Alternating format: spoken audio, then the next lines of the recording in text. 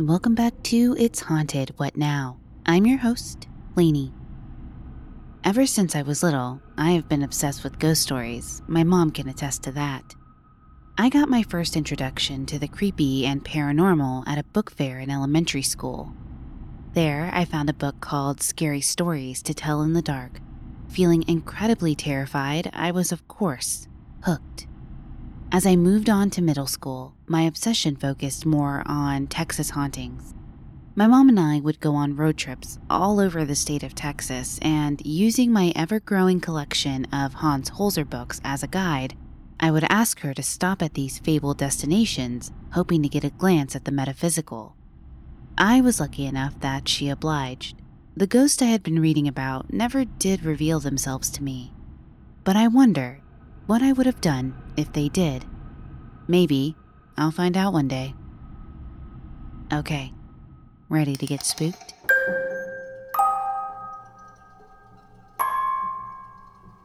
You may have gathered this from my introduction, but I live in the great state of Texas. I spend quite a bit of time researching haunted locations.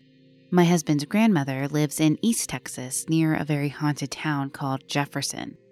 I've been to the rather small town on a couple of occasions, but never ventured into the supposed haunted dwellings that dot the town.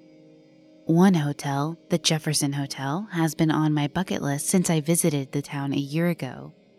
The story goes that the Jefferson Hotel is haunted by a number of spirits, the most memorable spirits being a woman named Elizabeth, some ghostly children, and a male apparition that can be seen looming in the hotel's many hallways.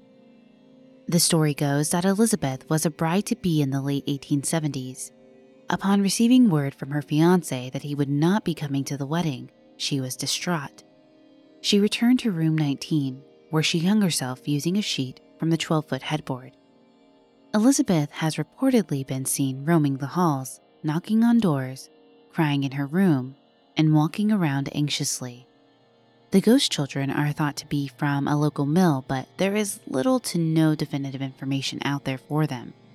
The children have been known to move objects around, and a few brave guests have even brought toys for them to play with. They're mischievous, but ultimately harmless. Realistically, I have no idea how I would fare in a haunted hotel room, but I'm anxious to try.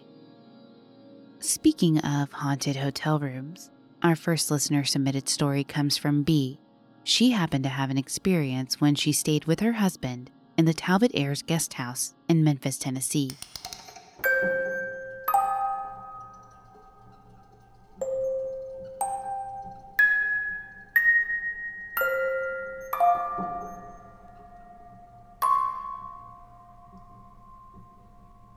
My spooky story takes place 8 years ago when I was honeymooning with my husband across the deep south. We live in England. I had decided that we would stay in a range of bed and breakfasts or lodges instead of hotels, as I thought this would give us more of a memorable experience. I wasn't wrong.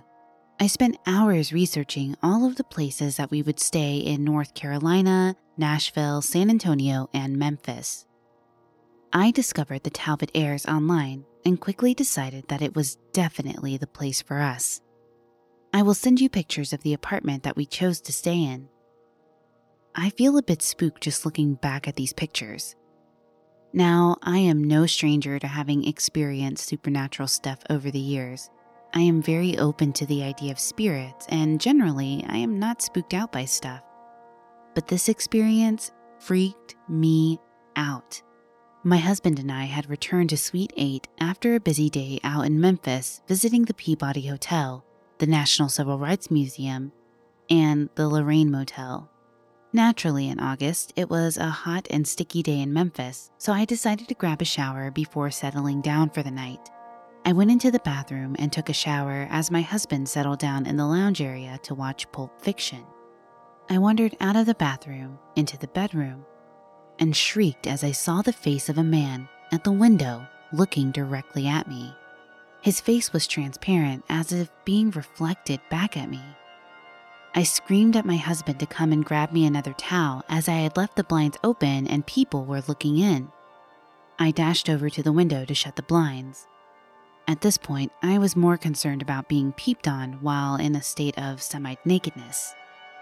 It was only as I dashed over towards the window where I'd seen the face that I remembered we were several stories up, and there was no way I could have been seen from the street. I opened up the window to look and figure out how someone had been there. As I looked, I saw that there was a sheer drop from the window down to the alley below. My husband ran in and wondered what the hell I was making so much fuss about. He is a complete non-believer, but even he was spooked at how scared I was. There was literally no plausible reason as to how I could have seen this man's face looking through the window at me. I was completely spooked for the rest of the evening. I tried to relax with my husband and watch the film, but just could not shake the spooky feeling. I eventually decided to go to bed, but made sure that my husband was still close by. I had been laid in bed a few minutes when there was suddenly a large, loud puff, as if someone was blowing down a straw directly into my ear. I screamed and sat up in bed as my husband came running in to find out what happened. Still, to this day, I have no explanation as to the occurrences that night. This is the only time I have been genuinely scared by any of the spiritual experiences during my lifetime. As much as I loved Suite 8 at the Talbot Heirs, I really don't think I would be able to spend another night there again. Thanks, B.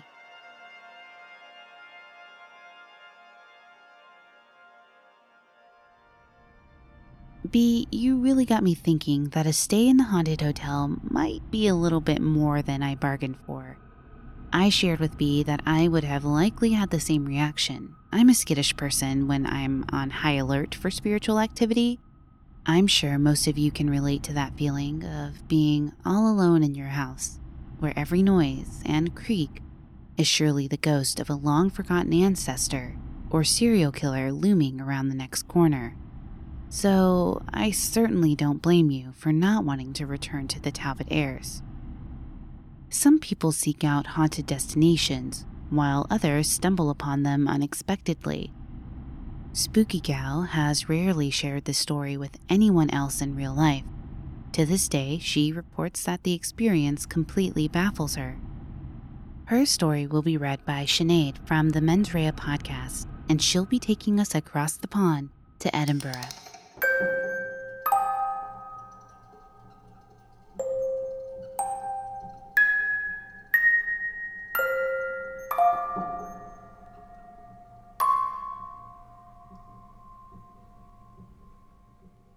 It was April 2015. My friend Clarice and I had booked a hotel in Edinburgh, Scotland, and were attending a vault tour beneath the streets of Edinburgh that's well known for its dodgy history and hauntings. On this particular tour, it took place at night, and was a double tour by the City of the Dead, a very popular tour company. I forget what came first on this tour, the vaults tour or the graveyard tour of Greyfriars Churchyard, but that's not important. When we were in the tours that we had taken many times, sometimes the guides would have their own stories on top of the history of the vaults being used for Black Plague victims, body snatching, regular merchant storage, housing the most impoverished victims, and many, many more, including a Hellfire Club. In these tours, there's always someone who's at the back of the tour who's asked to close a gate or a door behind them sometimes, and my friend and myself were always glad to be those people. This would mean that we were always at the back of the group, or the very back of the room as the stories were being told to us. Our guide had just told us a very interesting and detailed story she had experienced herself with a group tour where a girl seemed to have been possessed. I truly believed this woman's story, and was very interested. This did not, however, make me rethink being one of the last people to leave the second last room.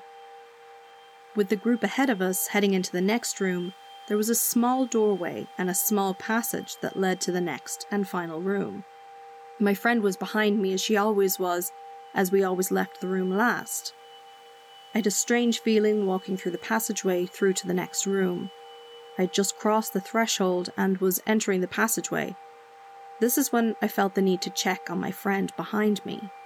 So I looked behind me and there she was, but she was much taller and more of just a big black figure against the pitch black of the previous room.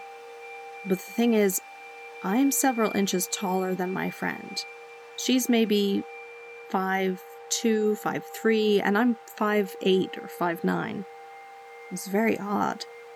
Suddenly, I felt a rush of fear and impulsively leapt forward and grabbed the person in front of me. Oh God, I thought, I've just grabbed a stranger. Nope. There was my friend, ahead of me, in the passage, as we left it. I was indeed the last person on the tour to leave that room, and yet I had seen the figure taller than myself, in a very pitch black shape, sort of like a cutout of a man shape against the black. This experience stuck with me, and only my friend, who was there, truly believes me of that night. I swear, I can't explain it any further.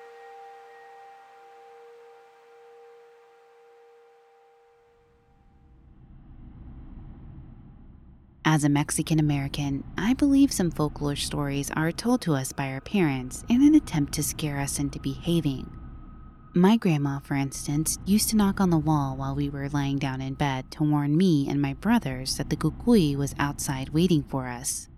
The cucuy is known as the boogeyman in Hispanic folklore. He's known to kidnap children who don't behave themselves, which would include me and my restless brothers. When the knocking began, my throat dropped into my stomach and I shut my eyes tightly, hoping sleep would take me before he did. Then there is a tale of how a relative of mine in Mexico shot down a lechuza. Lechuzas are witches who turn into owls and sometimes other animal forms at night. I promised to share experiences with you, and when my mom told me about some incidents that happened with my family back in the day, I just had to include it. So here's what she submitted to the show.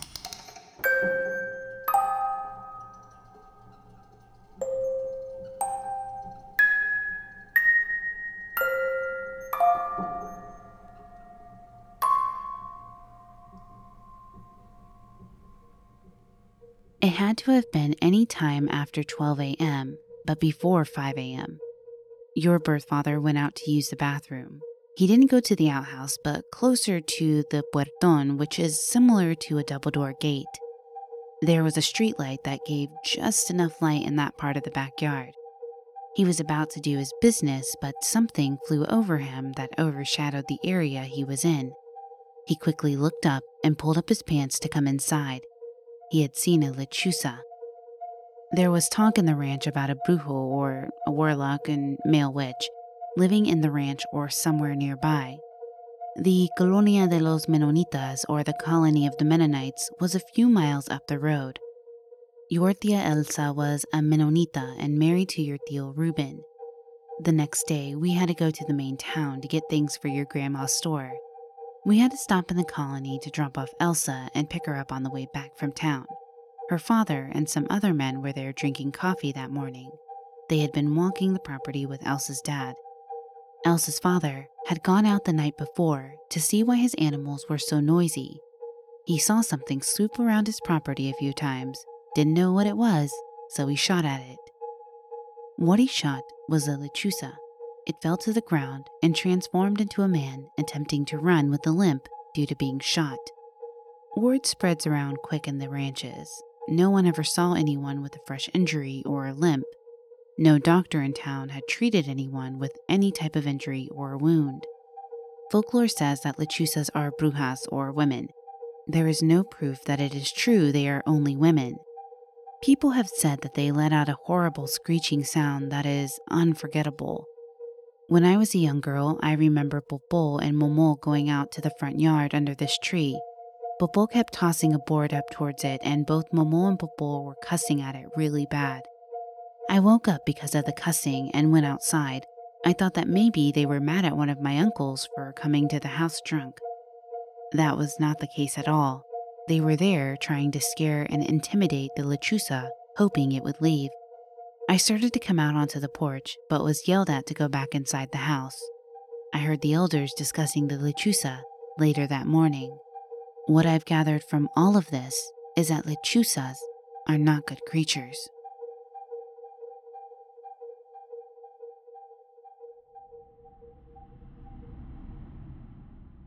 Like my mom mentioned earlier, lechuzas are not good creatures.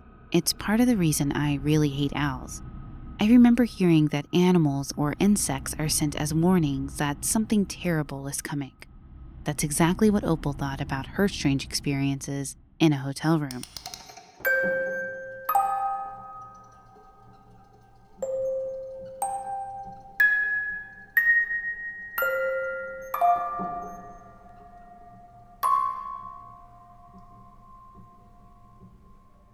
I had my first what I would call paranormal experience a couple months ago and still feel I have unanswered questions. I was at a hotel in room 521 on May 21st. A black moth came flying towards my head. I was on the 5th floor and windows don't open. I tried to capture it and lost it. It came flying around me again a few hours later and it just disappeared into the lampshade. I went to bed at 2 a.m. and as soon as I had just fallen asleep, I was awoken by a noise at 2:15. If you notice, it's the same 3 numbers again, 251. I turned on the lamp and saw it coming from the direction of the window. I also saw the heavy light-blocking curtains were open a few inches when I had closed them before going to sleep. I heard the noise again and the curtains moved a few inches. It happened at random intervals and they moved both in the closed and open directions at different lengths. No rhyme or reason, they just moved around randomly. I saw the AC unit nearby and figured that was the cause, but if it were, they wouldn't be moving in both directions, probably only one direction and in random intervals and distances, maybe only in one direction. Then, after about 10 minutes, I realized they were completely open. Again, I had shut them about an hour before. At this point, I actually started to get scared. As soon as I admitted to myself I was scared and started getting dressed, that's when they started opening and closing completely within a matter of 2 to 3 seconds, very violently and about 20 times in a row. It was straight out of a horror movie. I was rummaging around trying to find my clothes and shoes while all of this was happening. I tried to record it on video, but not sure if I didn't press the button correctly. Only the last 2 seconds when I bent down to put my shoes on showed up, not the curtains moving. I went to the front desk and asked for a different room and told them why, but didn't play up the paranormal thing too much. I asked for someone to escort me to get my stuff out of the creepy room and move it to the new room. They sent the security guard with me. On the elevator ride up, I told him what was going on and he said, "I'm Mexican, I believe in that shit." When we got to the room, I went in first and he was a few feet behind me. The second we walked in, the curtains jumped several inches and stopped abruptly as soon as he walked in and he said, "I saw it." I picked up my stuff and nothing happened, even though just 10 minutes prior the curtains were thrashing back and forth. As we walked to the new room, I asked him his name and he said, "Angel." I told him I could probably use an angel about now. I stayed in the lobby the rest of the night. I was worried whatever it was would follow me. Later that morning, I met up with my friend and had breakfast. I told him about it and he wanted to check it out. By this time it was daylight and I still had the key, so off we went to revisit room 521. We propped open the door with a trash can, just to be safe. We walked up to the curtains and nothing looked strange. We realized there was a motor up behind the valance. I was so relieved. This is why they were moving. Some sort of electrical surge or short or something. We tried to look for a remote and could only find a keypad on the wall. It had buttons for each layer of curtains, and we pressed them all individually, together in combination, and none of them moved the curtains. We even moved around the keypad a lot to see if it had a motion sensor. Nothing.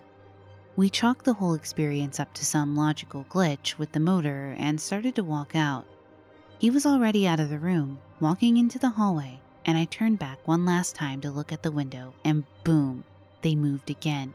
He was facing away, but did hear a little noise. Now, I think it's not about electric issues because it wouldn't have been able to open and close that quickly, even manually. And it also stopped the second someone else walked in, and started when my friend had just walked out and I turned to look at it. Plus, both incidents were hours apart. At least a security guard saw it too, so I know I wasn't having any hallucinations. My questions to you are, does this sound paranormal? Does it sound evil or malicious? Would it be worth going back to investigate more? If I did, could it follow me when I leave? Should I try talking to it? Also, does the black moth, I heard they symbolize death, have any significance? How about the security guard named Angel? Then there are the numerals 5, 2, and 1, which were involved in the date, room number, and time I first heard the noise. Could that mean anything?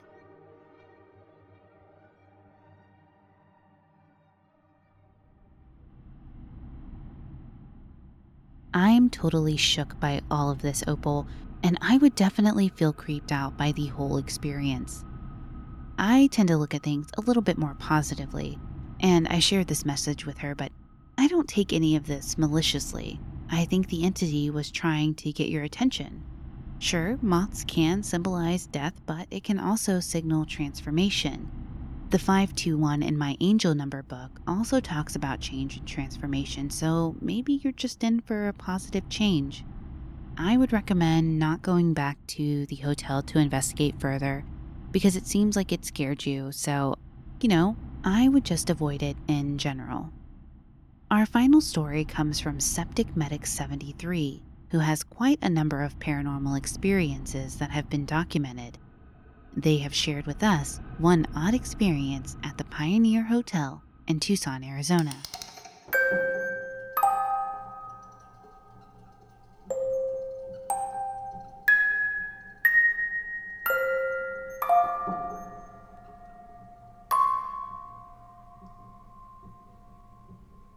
Here's the backstory. In Tucson, Arizona, downtown, there is a very old building that is now mainly office spaces called the Pioneer Building. When it was first built, it was a very prestigious hotel. In 1970, during a party, someone started a fire. 30 people ended up dying, including women and children, in a pretty horrific way. Tucson Fire didn't have the necessary tools to get to a lot of the victims. People were jumping out of the windows to their deaths. They rebuilt the damage and converted the space into offices, leaving a lot of the things the same, including the pool on the top floor. In 1999, my mom worked for the city, and she had an office on one of the top floors. She usually had a large workload and had to stay well past into the evening quite frequently. I was about 4 years old. I don't remember much, but I do remember that my mom was pregnant with my little sister, and sometimes we'd be walking down the hall, and my mom would say, "Leave us alone, I'm pregnant." I'm not sure if she was seeing or hearing something. Last night, I went to dinner with my dad. We got on the subject of the building, and he told me some stories I wasn't aware of. Apparently, the fire occurred on the top floor. My dad was unaware of the history when my mom worked there and went to the top abandoned floor because someone said there was a vending machine. He put money in the machine and heard child laughter around the corner. He got his soda and turned the corner to look for the kid. Nobody was there, but he could hear them running around to the other side. So he followed and went down the only hallway possible that led to the outside. He said he could hear them outside near the pool. He could hear them laughing and running. When he walked outside, no children, nobody on the floor, and no noises after that. One day, and not sure if it was before or after this occurrence, my dad was killing time waiting for my mom to get off work. He took me, still 4 at the time, up the main stairwell up to the top floor to do some exploring. I was usually a pretty calm kid, but he said as soon as we hit the top landing, I freaked out pretty hysterically. I was crying, begging for him to bring me down the stairs. He said that I was trying to climb on him and that I didn't want to be on the ground. He picked me up and brought me down. He said that I was perfectly fine from that point on. I don't remember this occurrence, but I think it's pretty interesting nonetheless.